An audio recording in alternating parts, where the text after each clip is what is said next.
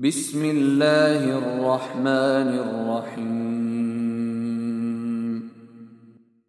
اللہ کے نام سے جو سراسر رحمت ہے، جس کی شفقت ابدی ہے۔ طاسیم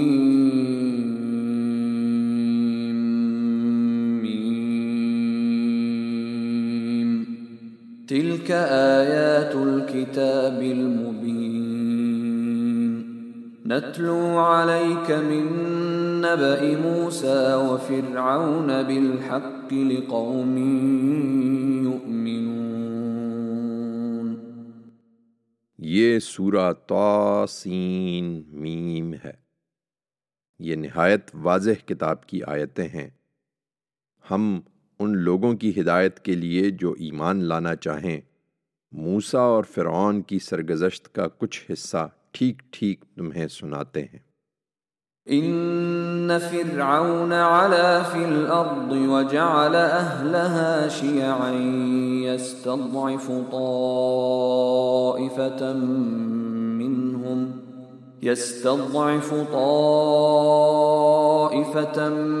منهم يذبح ابناءهم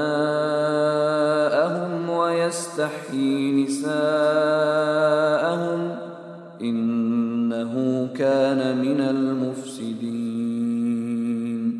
ونريد ان نمن على الذين استضعفوا في الارض ونجعلهم أئمة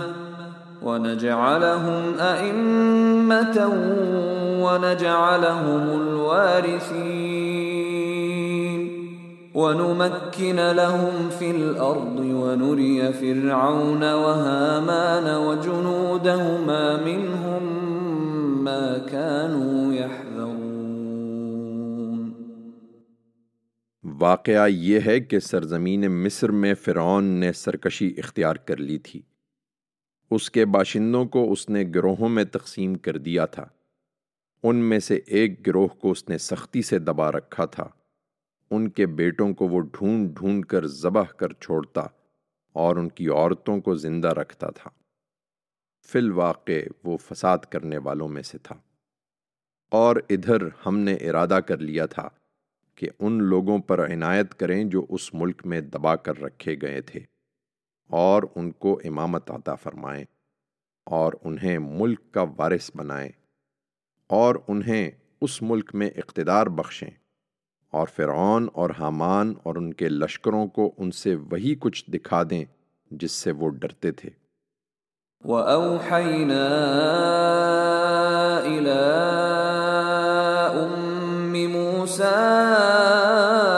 أَنْ أَرْضِعِيهِ فَإِذَا خِفْتِ عَلَيْهِ فَأَلْقِيهِ فِي الْيَمِّ وَلَا تَخَافِي وَلَا تَحْزَنِي إِنَّا رَادُّوهُ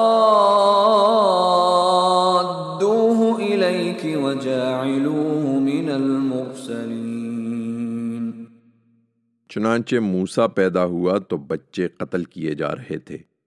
ہم نے موسیٰ کی ماں کو اسی بنا پر وحی کی کہ ابھی اسے دودھ پلاؤ، پھر جب اس کی نسبت تمہیں جان کا خطرہ ہو تو اسے دریا میں ڈال دینا، اور کوئی اندیشہ اور غم نہ کرنا، اور ہم نے فیصلہ کر لیا ہے کہ اس کو ہم واپس تمہارے پاس پہنچا دیں گے اور اسے پیغمبروں میں سے ایک پیغمبر بنائیں گے۔ فالتقطه آل فرعون ليكون لهم عدوا وحزنا إن فرعون وهامان وجنودهما كانوا خاطئين وقالت امرأة فرعون قرة عين لي ولك لا تقتلوه عسى أن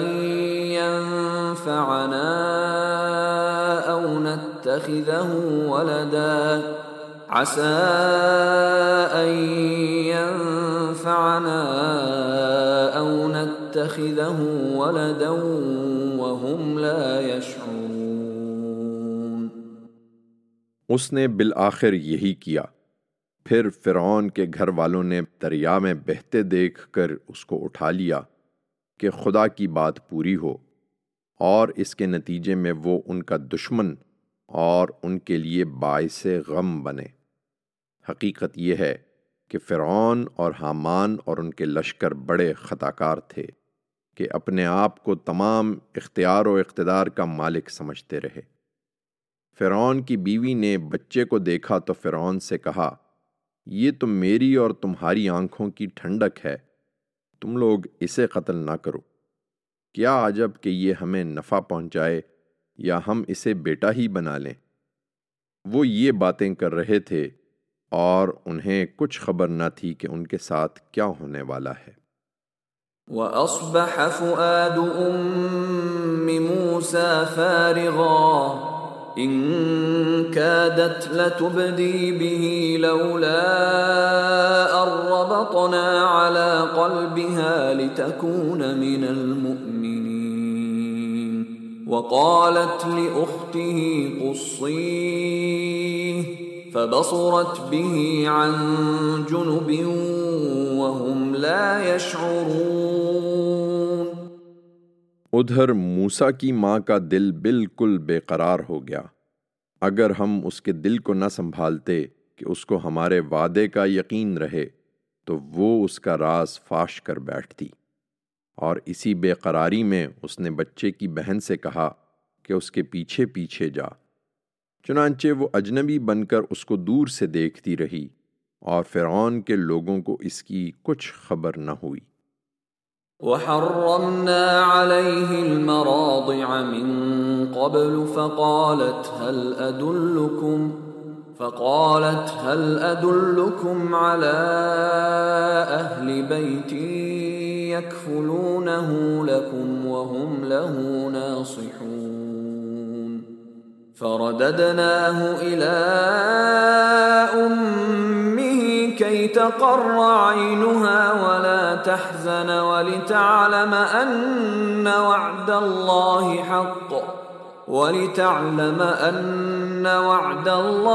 حَقٌّ وَلَٰكِنَّ أَكْثَرَهُمْ لَا يَعْلَمُونَ۔ اور ادھر دودھ پلائیوں کے دودھ سے ہم نے موسیٰ کو پہلے ہی روک رکھا تھا۔ چنانچہ موسیٰ کی بہن وہاں پہنچی اور یہ دیکھا تو اس نے ان سے کہا، تم لوگ کہو تو میں تمہیں ایک گھرانے کا پتہ بتاؤں جو تم لوگوں کی خاطر اسے پالیں گے اور بڑی خیرخواہی سے اس کی دیکھ بھال کریں گے۔ اس طرح موسیٰ کو ہم نے اس کی ماں کی طرف لوٹا دیا کہ اس کی آنکھیں ٹھنڈی ہوں اور وہ آزردہ خاطر نہ ہو، اور اس لیے کہ وہ اچھی طرح جان لے کہ اللہ کا وعدہ پورا ہو کے رہتا ہے، مگر اکثر لوگ نہیں جانتے۔ وَلَمَّا بَلَغَ أَشُدَّهُ وَاسْتَوَىٰ آتَيْنَاهُ حُكْمًا وَعِلْمًا وَكَذَٰلِكَ نَجْزِي الْمُحْسِنِينَ۔ فرعون کے زیر سایہ پرورش پا کر یہی موسیٰ جب اپنی جوانی کو پہنچا اور ہر لحاظ سے پختہ ہو گیا تو ہم نے اسے علم و حکمت سے نوازا۔ اچھے لوگوں کو ہم اسی طرح صلہ دیتے ہیں۔ وَدَخَلَ الْمَدِينَةَ عَلَىٰ حِينِ غَفْلَةٍ مِّنْ أَهْلِهَا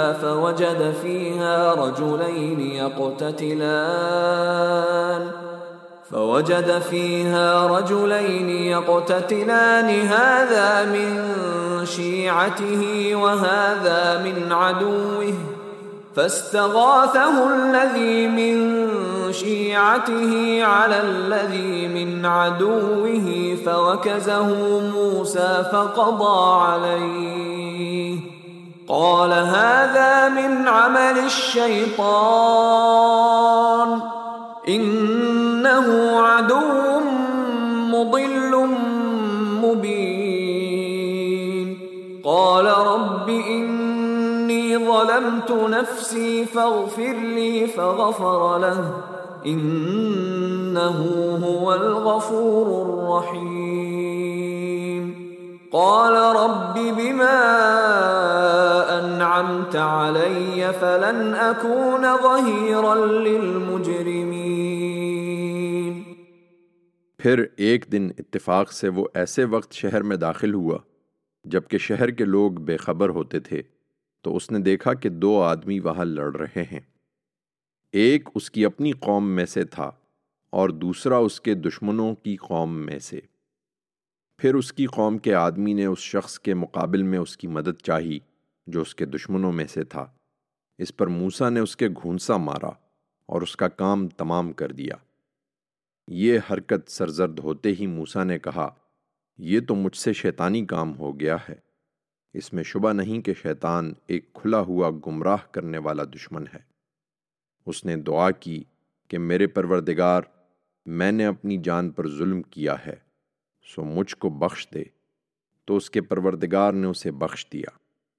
حقیقت یہ ہے کہ وہی بخشنے والا ہے، اس کی شفقت ابدی ہے۔ موسیٰ نے کہا، میرے پروردگار، یہ عنایت جو تو نے مجھ پر فرمائی ہے، اس کے بعد تو اب میں اس طرح کے مجرموں کا کبھی مددگار نہ بنوں گا۔ فأصبح في المدينة خائفا يترقب فإذا الذي استنصره بالأمس يستصرخه قال له موسى إنك لغوي مبين فلما أن أراد أن يبطش بالذي هو عدو لهما قال يا موسى أتريد أن تقتلني كما قتلت نفسا بالأمس إن تريد إلا أن تكون جبارا في الأرض وما تريد أن تكون من المصلحين۔ رات خیریت سے گزر گئی تو اگلے دن موسیٰ صبح کو ڈرتے ڈرتے کچھ ٹوہ لیتے ہوئے شہر میں داخل ہوا۔ پھر کیا دیکھتا ہے کہ وہی جس نے کل اسے مدد کے لیے پکارا تھا آج پھر اسے پکار رہا ہے۔ موسیٰ نے اس سے کہا، اب کوئی شبہ نہیں رہا کہ تم خود ایک کھلے ہوئے شریر آدمی ہو۔ پھر دونوں کو سمجھاتے سمجھاتے جب بات یہاں تک پہنچ گئی کہ موسیٰ نے ارادہ کیا کہ اب اپنے اور اس کے دشمن کو پکڑے کہ وہ بھی جھگڑنا بند کرے، تو اسے شبہ ہوا کہ یہ مجھے پکڑنا چاہتے ہیں۔ لہٰذا وہ بول اٹھا کہ موسیٰ، جس طرح کل ایک آدمی کو تم نے قتل کر دیا تھا، کیا آج اسی طرح مجھے قتل کرنا چاہتے ہو؟ تم یہی چاہتے ہو کہ اس ملک میں جبار بن کر رہو، تم یہاں مصلح بن کر نہیں رہنا چاہتے۔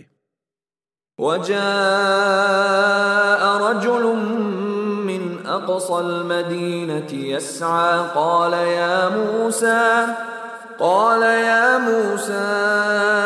إن الملأ يأتمرون بك ليقتلوك فاخرج إني لك من الناصحين فخرج منها خائفا يترقب قال رب نجني من القوم الظالمين۔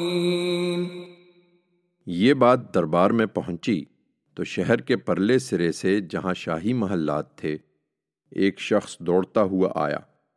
اس نے بتایا کہ موسیٰ، دربار کے بڑے تمہارے قتل کے مشورے کر رہے ہیں، اس لیے یہاں سے نکل جاؤ، یقین کرو میں تمہارے خیر خواہوں میں سے ہوں۔ چنانچہ موسیٰ وہاں سے ڈرتا اور ٹوہ لیتا ہوا نکل کھڑا ہوا۔ اس وقت اس نے دعا کی کہ میرے پروردگار، مجھے ان ظالم لوگوں سے نجات عطا فرما دے۔ وَلَمَّا تَوَجَّهَ تِلْقَاءَ مَدْيَنَ قَالَ عَسَى رَبِّي أَن يَهْدِيَنِي سَوَاءَ السَّبِيلِ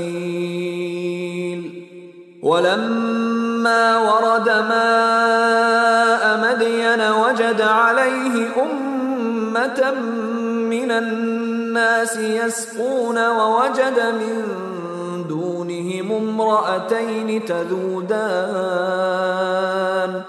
قال ما خطبكما قالتا لا نسقي حتى يصدر الرعاء وأبونا شيخ كبير فسقى لهما ثم تولى إلى الظل فقال رب إني لما أنزلت إلي من خير فقير۔ مصر سے نکل کر جب موسیٰ نے بالآخر مدین کا رخ کیا تو اپنے دل میں کہا امید ہے کہ میرا رب مجھے سیدھی راہ دکھائے گا۔ چنانچہ چلتے چلتے جب وہ مدین کے کنویں پر پہنچا تو اس نے دیکھا کہ وہاں لوگوں کی ایک بھیڑ لگی ہے اور وہ اپنے جانوروں کو پانی پلا رہے ہیں، اور یہ بھی دیکھا کہ ان سے الگ دو عورتیں ہیں جو اپنے گلے کو روکے کھڑی ہیں۔ اس نے پوچھا تمہارا کیا ماجرا ہے؟ انہوں نے کہا ہم اپنے جانوروں کو پانی نہیں پلا سکتی جب تک یہ چرواہے اپنے جانور نہ ہٹا لیں، اور اس کام کے لیے ہمیں ہی آنا پڑتا ہے، اس لیے کہ ہمارے والد بہت بوڑھے ہیں۔ یہ سن کر موسیٰ نے ان دونوں کی خاطر ان کے گلے کو پانی پلا دیا، پھر ہٹ کر سائے کی طرف آیا اور دعا کی کہ میرے پروردگار، اس وقت جو خیر بھی تو میرے لیے اتار دے میں اس کا حاجت مند ہوں۔ فجاءته إحداهما تمشي على استحياء قالت إن أبي يدعوك ليجزيك أجر ما سقيت لنا فلما جاءه وقص عليه القصص قال لا تخف نجوت من القوم الظالمین۔ پھر زیادہ دیر نہیں گزری کہ ان میں سے ایک شرماتی ہوئی اس کے پاس چل کر آئی اور کہنے لگی میرے والد آپ کو بلا رہے ہیں تاکہ ہماری خاطر آپ نے جو پانی پلایا ہے اس کا صلہ آپ کو دیں۔ موسیٰ چل پڑا، پھر جب اس کے والد کے پاس پہنچا اور اپنا سارا قصہ اسے سنایا تو اس نے تسلی دی کہ اب اندیشہ نہ کرو، تم ظالم لوگوں سے بچ نکلے ہو۔ قالت احداهما يا ابت استأجر ان خير من استأجرت القوي الامين۔ ان عورتوں میں سے ایک نے یہ سب دیکھا تو ایک موقع پر اپنے باپ سے کہا ابا جان اسے ملازم رکھ لیجئے، اس لیے کہ بہترین آدمی جسے آپ ملازم رکھیں وہی ہو سکتا ہے جو قوی اور امانت دار ہو۔ قال انی اريد ان انكحك احدى ابنتي هاتين على ان تأجرني 8 حجج فإن أتممت 10 فمن عندك وما أريد أن أشق عليك ستجدني إن شاء الله من الصالحين۔ قال ذلك بيني وبينك أيما الأجلين قضيت فلا عدوان علي والله على ما نقول وكيل۔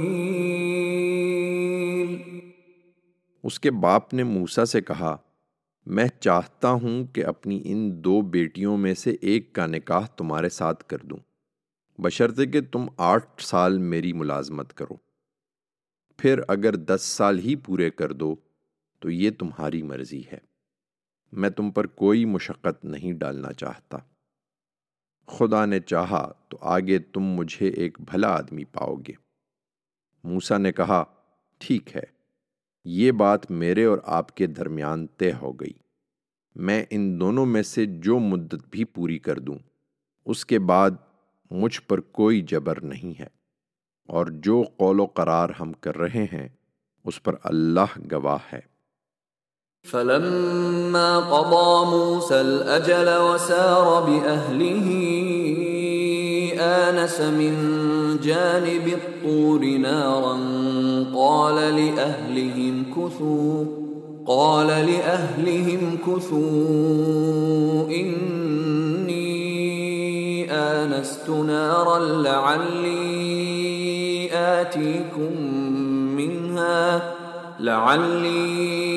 آتيكم منها بخبر أو جذوة من النار لعلكم تصطلون۔ پھر جب موسیٰ نے مدت پوری کر دی اور اپنے اہل و عیال کو لے کر وہاں سے روانہ ہوا تو طور کی جانب سے اسے ایک آگ سی دکھائی دی۔ اس نے اپنے گھر والوں سے کہا، مجھے آگ دکھائی دی ہے، تم لوگ ذرا ٹھہرو کہ وہاں سے میں تمہارے پاس رستے کی کوئی خبر یا آگ کا کوئی انگارہ ہی لے آؤں تاکہ اس سردی میں تم اسے تاپ سکو۔ فلما أتاها نودي من شاطئ الوادي الأيمن في البقعة المباركة من الشجرة أن يا موسى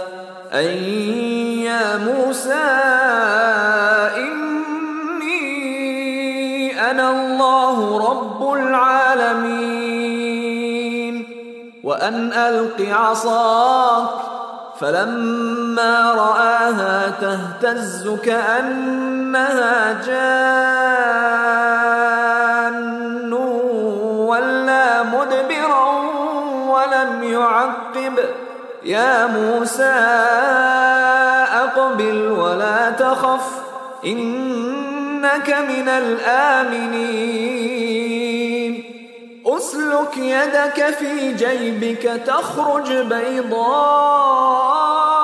من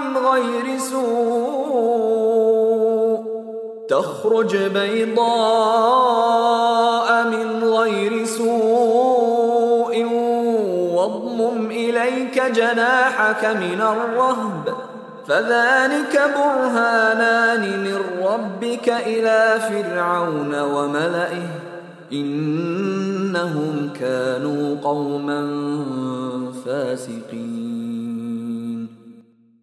پھر جب موسیٰ وہاں پہنچا تو وادی ایمن کے کنارے سے اس مبارک خطے میں اس کو درخت سے آواز آئی کہ اے موسیٰ، میں ہوں اللہ جہانوں کا پروردگار، اور یہ بھی کہ اپنی لاٹھی زمین پر ڈال دو۔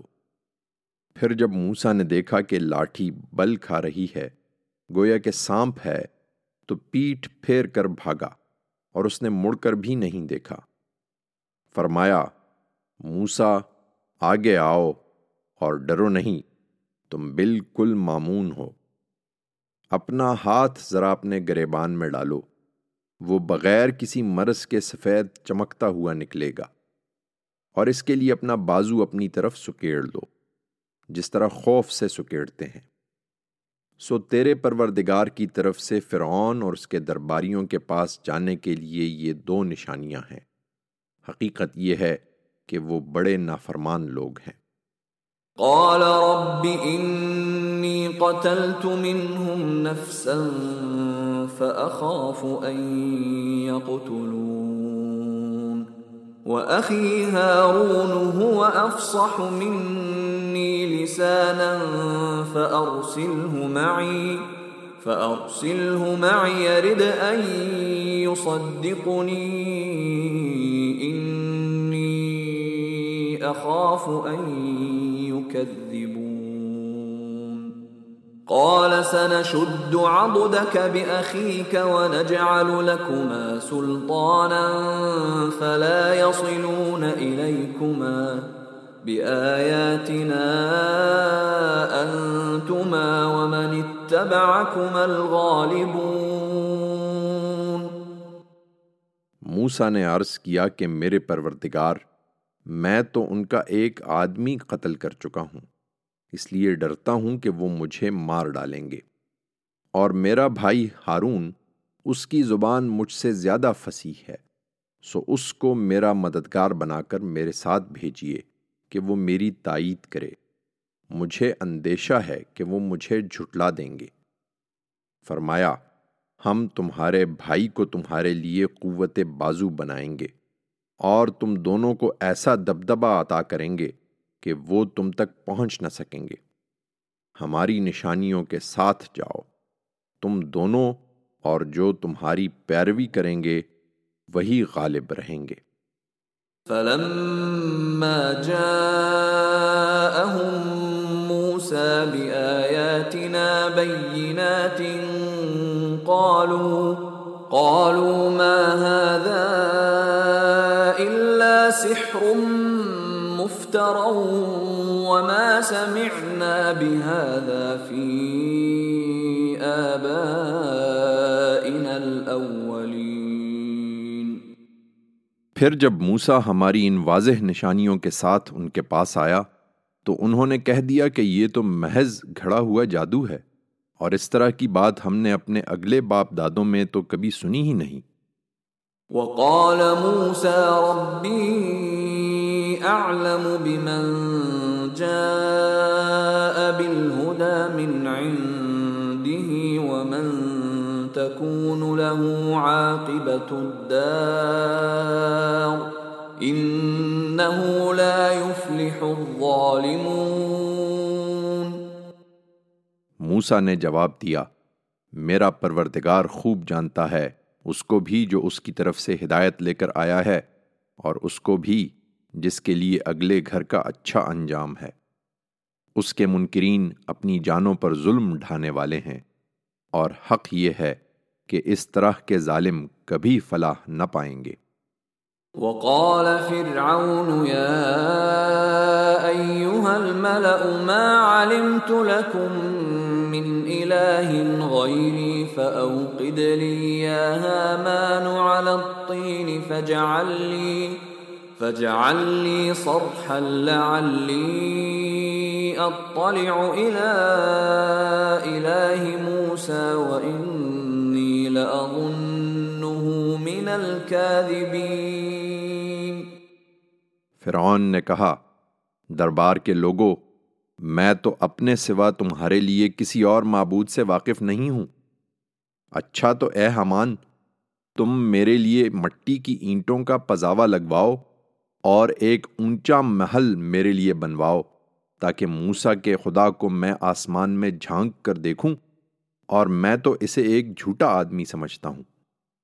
واستكبر هو وجنوده في الأرض بغير الحق وظنوا أنهم إلينا لا يرجعون فأخذناه وجنوده فنبذناهم في اليم فانظر كيف كان عاقبة الظالمين وجعلناهم أئمة يدعون إلى النار ويوم القيامة لا ينصرون وأتبعناهم في هذه الدنيا لعنة ويوم القيامة هم من المقبوحين۔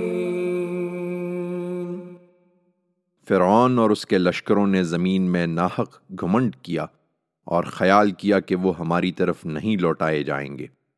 آخر اسے اور اس کے لشکروں کو ہم نے پکڑا، پھر انہیں سمندر میں پھینک دیا، تو دیکھ لو کہ ان ظالموں کا انجام کیسا ہوا۔ ہم نے انہیں ڈھیل دی اور ایسے پیشوا بنا دیا کہ جہنم کی طرف بلاتے رہے۔ قیامت کے دن اب ان کی کوئی مدد نہ ہوگی۔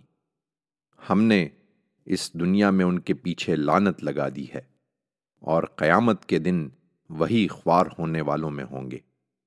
وَلَقَدْ آتَيْنَا مُوسَى الْكِتَابَ مِن بَعْدِ مَا أَهْلَكْنَا الْقُرُونَ الْأُولَى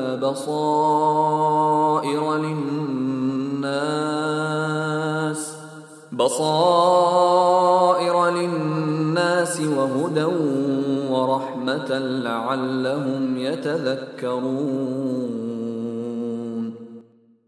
اگلی بہت سی امتوں کو ہلاک کر دینے کے بعد ہم نے موسیٰ کو کتاب دی تھی، لوگوں کے لیے بصیرتوں کا سامان اور ہدایت و رحمت بنا کر، تاکہ وہ یاد دہانی حاصل کریں۔ وما كنت بجانب الغربي إذ قضينا إلى موسى الأمر وما كنت من الشاهدين ولكننا أنشأنا قرونا فتطاول عليهم العمر وما كنت ثاويا في أهل مدين تتلو عليهم آياتنا ولكننا كنا مرسلين وما كنت بجانب الطور إذ نادينا ولكن رحمة من ربك لتنذر قوما ما أتاهم من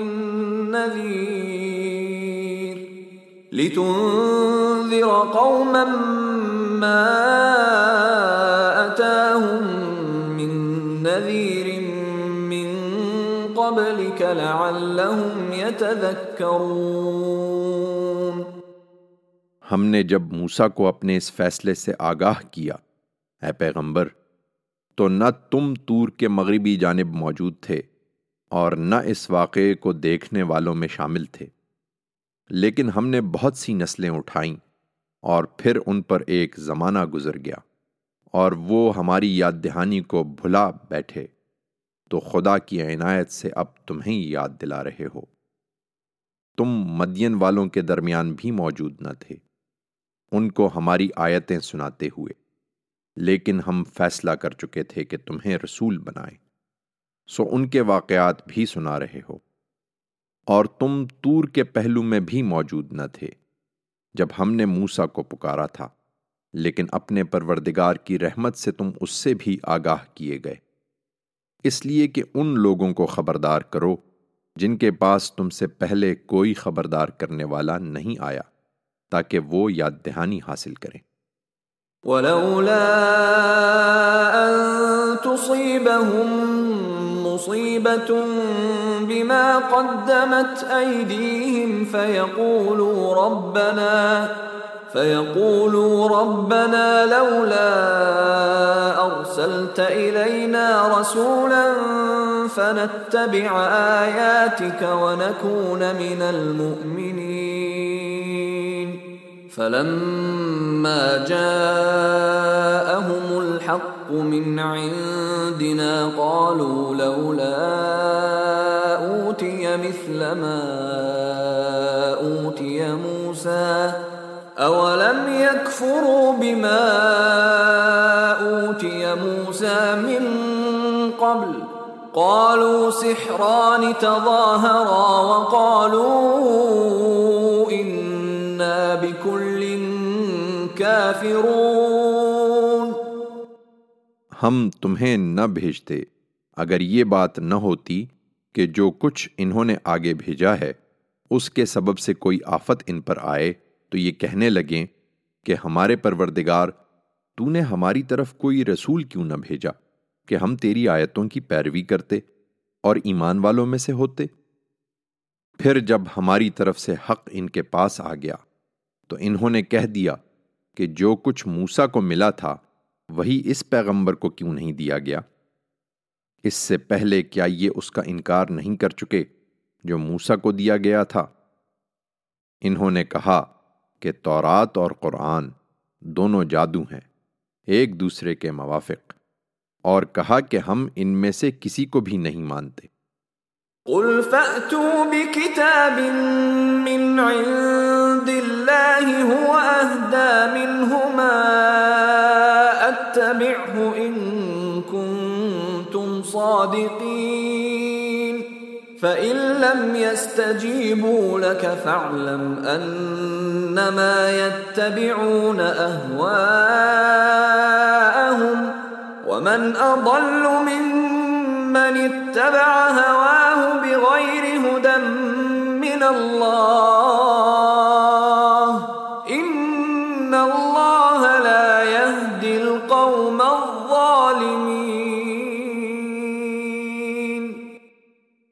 ان سے کہو پھر خدا کے ہاں سے کوئی اور کتاب لے آؤ جو ان دونوں سے زیادہ ہدایت بخشنے والی ہو، میں اس کی پیروی اختیار کر لوں گا اگر تم سچے ہو۔ اب اگر وہ تمہاری یہ بات قبول نہ کریں تو جان لو کہ وہ صرف اپنی خواہشوں کے پیروں ہیں، اور ان سے بڑھ کر کون گمراہ ہوگا جو خدا کی طرف سے کسی ہدایت کے بغیر اپنی خواہش کے پیرو بنے ہوئے ہیں۔ اس طرح کے ظالم لوگوں کو اللہ ہرگز راہ نہ دکھائے گا۔ وَلَقَدْ وَصَّلْنَا لَهُمُ الْقَوْلَ لَعَلَّهُمْ يَتَذَكَّرُونَ الَّذِينَ آتَيْنَاهُمُ الْكِتَابَ مِنْ قَبْلِهِ هُمْ بِهِ يُؤْمِنُونَ وَإِذَا يُتْلَى عَلَيْهِمْ قَالُوا آمَنَّا بِهِ إِنَّهُ الْحَقُّ مِنْ رَبِّنَا إِنَّا كُنَّا مِنْ قَبْلِهِ مُسْلِمِينَ أُولَئِكَ يُؤْتَوْنَ أَجْرَهُمْ مرتين بما صبروا ويدرؤون بالحسنة السيئة ومما رزقناهم ينفقون وإذا سمعوا اللغو أعرضوا عنه وقالوا لنا أعمالنا ولكم أعمالكم سلام عليكم لا نبتغي الجاهلين۔ ہم نے اپنی بات ان لوگوں کے لیے برابر جاری رکھی ہے، اس لیے کہ یہ یاد دہانی حاصل کریں۔ پھر یہ بھی حقیقت ہے کہ جن کو ہم نے اس سے پہلے کتاب دی تھی وہ اس قرآن کو مانتے ہیں، اور جب یہ انہیں سنایا جاتا ہے تو کہتے ہیں کہ ہم اس پر ایمان لائے ہیں۔ اس میں شبہ نہیں کہ یہ ہمارے پروردگار کی طرف سے حق آیا ہے۔ حقیقت یہ ہے کہ ہم تو اس کے اترنے سے پہلے ہی اس کو مانے ہوئے تھے۔ یہی لوگ ہیں کہ ان کی ثابت قدمی کے صلے میں انہیں ان کا دوہرا اجر دیا جائے گا۔ یہ برائی کو بھلائی سے دفع کرتے ہیں، اور ہم نے جو رزق انہیں دے رکھا ہے اس میں سے خرچ کرتے ہیں، اور جب بیہودہ بات سنتے ہیں تو اس سے اعراض کر لیتے ہیں، اور ایسے لوگوں کو کہہ دیتے ہیں کہ ہمارے لیے ہمارے اعمال ہیں اور تمہارے لیے تمہارے اعمال، تم کو سلام ہو، ہم جاہلوں سے الجھنا نہیں چاہتے۔ إنك لا تهدي من أحببت ولكن الله يهدي من يشاء وهو أعلم بالمهتدين۔ یہ اس کے باوجود نہیں مانیں گے، اس لیے زیادہ پریشان نہ ہو اے پیغمبر، تم جن کو چاہو ہدایت نہیں دے سکتے، بلکہ اللہ ہی جسے چاہتا ہے اپنے قانون کے مطابق ہدایت دیتا ہے، اور وہی خوب جانتا ہے ان کو جو ہدایت پانے والے ہیں۔ وَقَالُوا إِن نَّتَّبِعِ الْهُدَى مَعَكَ نُتَخَطَّفْ مِنْ أَرْضِنَا أَوَلَمْ نُمَكِّنْ لَهُمْ حَرَمًا آمِنًا يُجْبَى إِلَيْهِ ثَمَرَاتُ كُلِّ شَيْءٍ رِزْقًا مِّن لَّدُنَّا وَلَكِنَّ أَكْثَرَهُمْ لَا يَعْلَمُونَ۔ یہ ظالم کہتے ہیں کہ ہم اگر تمہارے ساتھ ہو کر اس ہدایت کے پیرو بن جائیں تو ہم اپنی اس سرزمین سے اچک لیے جائیں گے۔ اس سے پہلے کیا ہم نے ان کو اس امن والے حرم میں تمکن عطا نہیں فرمایا جس کی طرف ہر چیز کی پیداواریں خاص ہماری عنایت سے کھینچی چلی آ رہی ہیں؟ لیکن ان میں سے اکثر اس بات کو نہیں جانتے۔ وَكَمْ أَهْلَكْنَا مِن قَرْيَةٍ بَطِرَتْ مَعِيشَتَهَا فَتِلْكَ مَسَاكِنُهُمْ لَمْ تُسْكَن مِّن بَعْدِهِمْ إِلَّا قَلِيلًا وَكُنَّا نَحْنُ الْوَارِثِينَ وَمَا كَانَ رَبُّكَ مُهْلِكَ الْقُرَى حَتَّى يَبْعَثَ فِي فيها رسولا يتلو عليهم آياتنا وما كنا مهلك القرى إلا وأهلها ظالمون۔ قریش کے لوگوں، کتنی بستیاں ہم نے ہلاک کر چھوڑی ہیں جو اپنی معیشت پر ناشکری کر کے اترا گئی تھیں، سو یہ انہی کے مسکن ہیں جن میں ان کے بعد کوئی کم ہی بسا ہے، اور ان کے وارث پھر ہم ہی ہوئے ہیں۔ حقیقت یہ ہے کہ تیرا پروردگار ان بستیوں کو ہلاک کرنے والا نہیں تھا جب تک ان کے مرکز میں کسی رسول کو نہ بھیج لے جو ہماری آیتیں انہیں پڑھ کر سنا دے۔ اس کے ساتھ یہ بھی حقیقت ہے کہ ہم بستیوں کو اسی وقت ہلاک کرتے ہیں جب ان کے لوگ اپنے اوپر ظلم ڈھانے والے بن جاتے ہیں۔ وَمَا أُوتِيتُم مِّن شَيْءٍ فَمَتَاعُ الْحَيَاةِ الدُّنْيَا وَزِينَتُهَا وَمَا عِندَ اللَّهِ خَيْرٌ وَأَبْقَىٰ أَفَلَا تَعْقِلُونَ۔ أَفَمَن وَعَدْنَاهُ وَعْدًا حَسَنًا فَهُوَ لَاقِيهِ كَمَن مَّتَّعْنَاهُ مَتَاعَ الْحَيَاةِ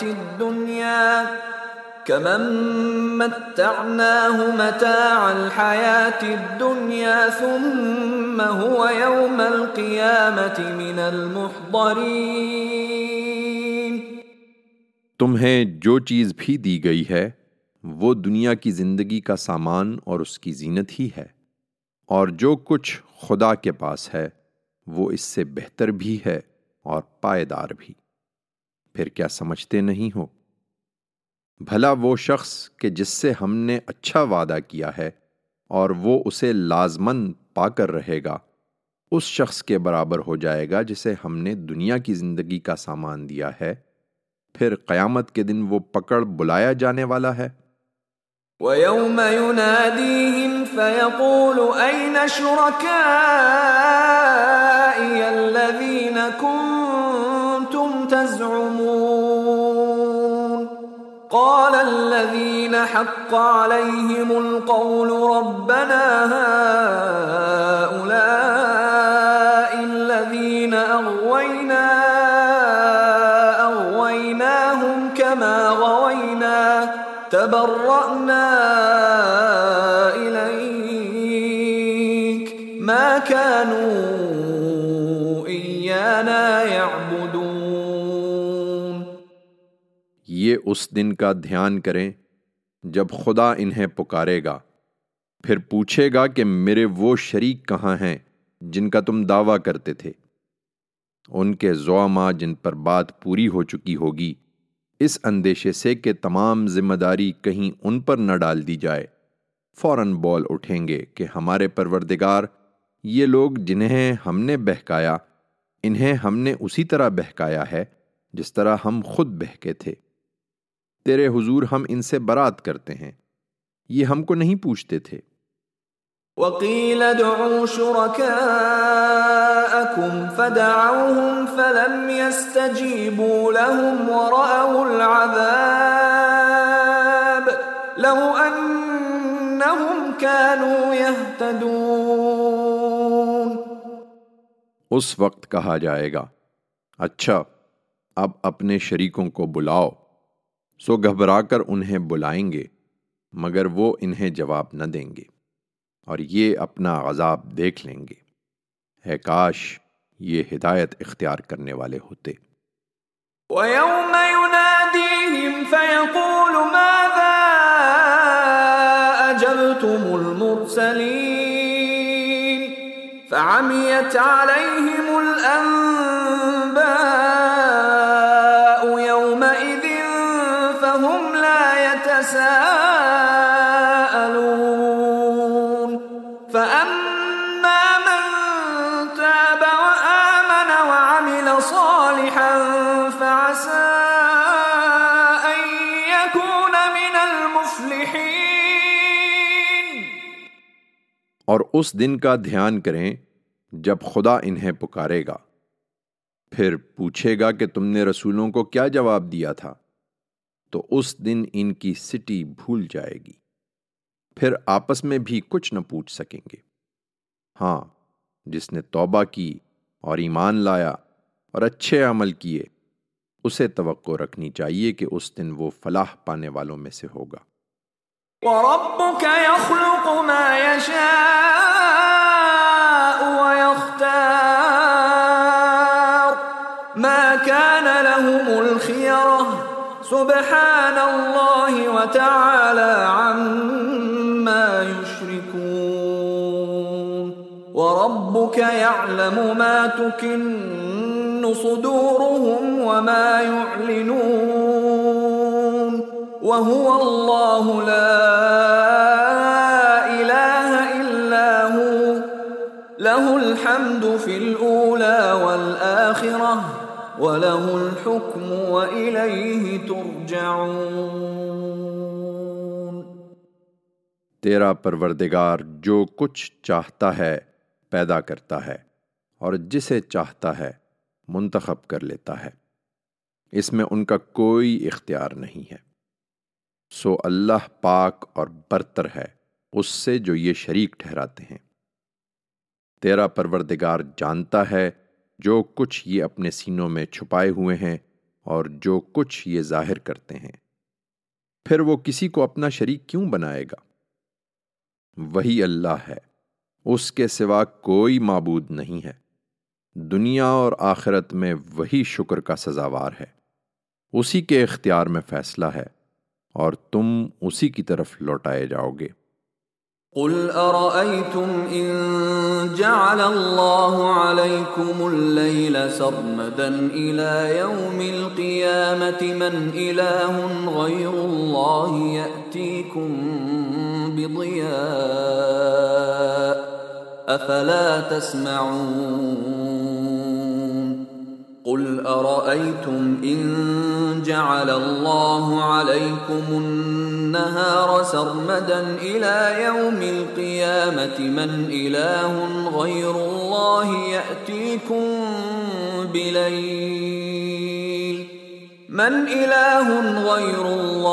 يَأْتِيكُمْ بِلَيْلٍ تَسْكُنُونَ فِيهِ أَفَلَا تُبْصِرُونَ وَمِن رَّحْمَتِهِ جَعَلَ لَكُمُ اللَّيْلَ وَالنَّهَارَ لِتَسْكُنُوا فِيهِ وَلِتَبْتَغُوا مِن فَضْلِهِ وَلَعَلَّكُمْ تَشْكُرُونَ۔ ان سے کہو کہ بتاؤ، اگر اللہ روز قیامت تک تم پر ہمیشہ کے لیے رات طاری کر دے تو اللہ کے سوا کون معبود ہے جو تمہیں روشنی لا دے گا؟ پھر کیا سنتے نہیں ہو؟ کہو کہ بتاؤ، اگر اللہ روز قیامت تک تم پر ہمیشہ کے لیے دن ہی کیے رہے تو اللہ کے سوا کون معبود ہے جو تمہیں رات لا دے گا جس میں تم سکون پاتے ہو؟ پھر کیا دیکھتے نہیں ہو؟ یہ اسی کی رحمت ہے کہ اس نے تمہارے لیے رات اور دن بنائے، اس لیے کہ رات میں سکون حاصل کرو، اور اس لیے کہ دن میں اپنے رب کا فضل تلاش کرو، اور اس لیے کہ تم اس کے شکر گزار ہو۔ وَيَوْمَ يُنَادِيهِمْ فَيَقُولُ أَيْنَ شُرَكَائِيَ الَّذِينَ كُنتُمْ تَزْعُمُونَ وَنَزَعْنَا مِن كُلِّ أُمَّةٍ شَهِيدًا فَقُلْنَا هَاتُوا بُرْهَانَكُمْ فَعَلِمُوا أَنَّ الْحَقَّ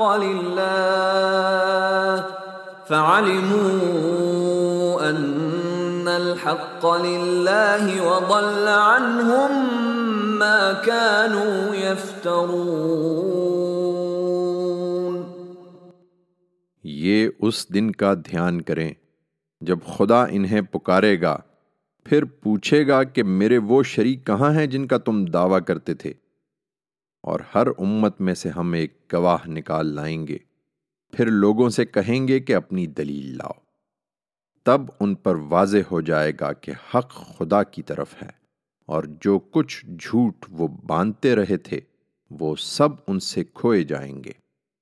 إن قارون كان من قوم موسى فبغى عليهم وآتيناه من الكنوز ما إن مفاتحه لتنوء بالعصبة أولي القوة إذ قال له قومه لا تفرح إن الله لا يحب الفرحين وابتغ فيما آتاك الله الدار الآخرة ولا تنس نصيبك من الدنيا وأحسن كما أحسن الله إليك ولا تبغ الفساد في الأرض إن الله لا يحب المفسدين۔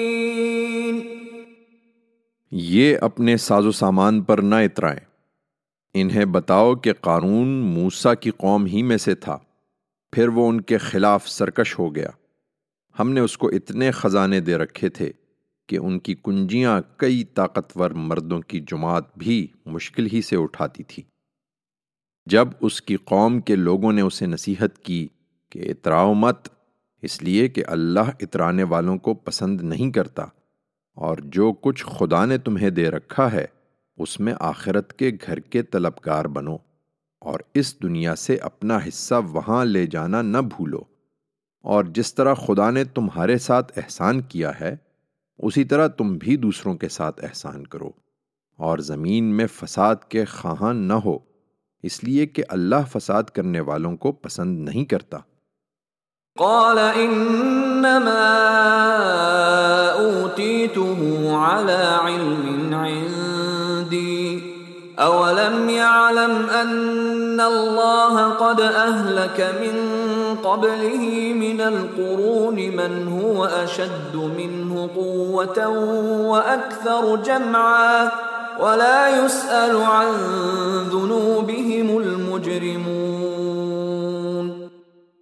اس نے جواب دیا، یہ سب تو مجھے میرے ذاتی علم کی بنا پر ملا ہے، کیا وہ نہیں جانتا تھا کہ اللہ اس سے پہلے کتنی ہی قوموں کو ہلاک کر چکا ہے جو قوت میں اس سے بڑھ کر اور جمعیت میں اس سے کہیں زیادہ تھیں۔ اس طرح کے مجرموں سے تو ان کے گناہوں کے بارے میں سوال بھی نہیں کیا جاتا۔ فخرج على قومه في زينته قال الذين يريدون الحياة الدنيا يا ليت لنا مثل ما أوتي قارون إنه لذو حظ عظيم وقال الذين أوتوا العلم ويلكم ثواب الله خير لمن آمن وعمل صالحا ولا يلقاها الصابرون۔ سو ایک دن وہ اپنی شان و شوکت کے ساتھ اپنی قوم کے لوگوں کے سامنے نکلا تو دنیا کی زندگی کے طلبگار اسے دیکھ کر کہنے لگے کہ جو کچھ قارون کو ملا ہے اے کاش ہمیں بھی ملا ہوتا۔ اس میں شبہ نہیں کہ وہ بڑی قسمت والا ہے۔ اور جن کو علم کی دولت عطا ہوئی تھی وہ بول اٹھے کہ شامت کے مارو، جو ایمان لائیں اور اچھے عمل کریں ان کے لیے خدا کا اجر اس سے کہیں بہتر ہے۔ یہی وہ حکمت ہے جس کی ہر شخص کو تمنا کرنی چاہیے، اور یہ انہی کو ملتی ہے جو صبر کرنے والے ہوں۔ فخسفنا به وبداره الأرض فما كان له من فئة ينصرونه من دون الله وما كان من المنتصرين وأصبح الذين تمنوا مكانه بالأمس يقولون ويكأن الله يبسط الرزق لمن يشاء من عباده ويقدر لولا أمن الله علينا لخسف بنا ويكأنه لا يفلح الكافرون۔ پھر ہوا یہ کہ ہم نے قارون اور اس کے گھر کو زمین میں دھسا دیا، تو نہ کوئی جماعت اس کے لیے اٹھی کہ خدا کے مقابل میں اس کی مدد کرتی، اور نہ وہ آپ ہی اپنے آپ کو بچا سکا۔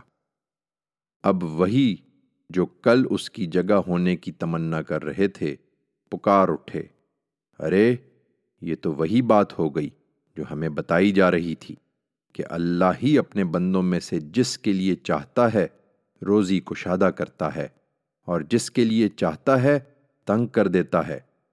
اگر اللہ نے ہم پر عنایت نہ فرمائی ہوتی تو ہمیں بھی اسی طرح دھسا دیتا۔ ارے غضب، یہ تو وہی بات ہو گئی کہ منکرین فلاح نہیں پائیں گے۔ تلك الدار الآخرة نجعلها للذين لا يريدون علوا في الأرض ولا فسادا والعاقبة للمتقين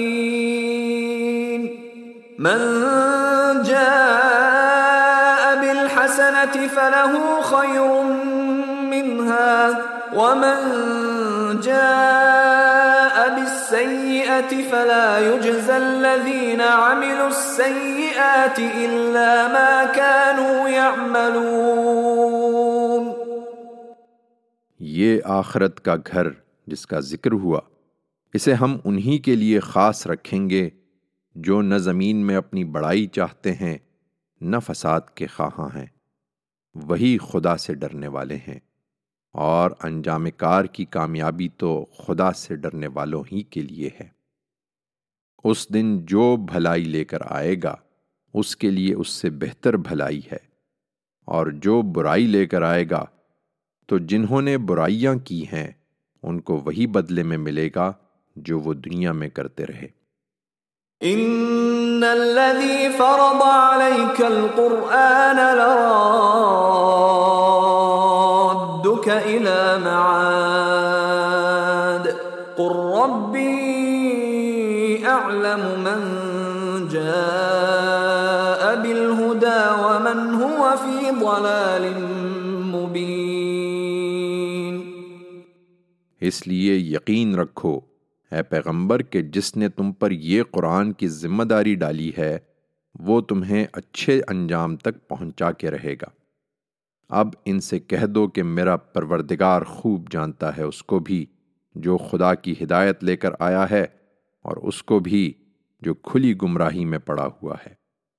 وما كنت ترجو ان يلقى إليك الكتاب إلا رحمة من ربك فلا تكونن ظهيرا للكافرين ولا يصدنك عن آيات الله بعد إذ أنزلت إليك وادع إلى ربك ولا تكونن من المشركين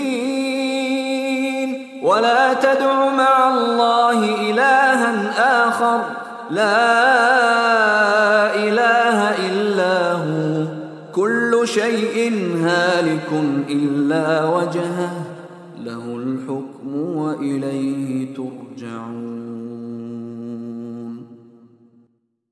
تم اس کے متوقع نہیں تھے کہ تمہاری طرف یہ کتاب اتاری جائے، یہ تو محض تمہارے پروردگار کی عنایت ہوئی کہ اس نے تمہیں اس ذمہ داری کے لیے منتخب فرمایا ہے۔ اس لیے بے کم و کاست سناؤ اور ہرگز ان منکروں کے مددگار نہ بنو، اور ایسا کبھی نہ ہو کہ یہ خدا کی آیتوں سے جب کہ وہ تمہاری طرف نازل ہو چکی ہیں تمہیں روک دیں۔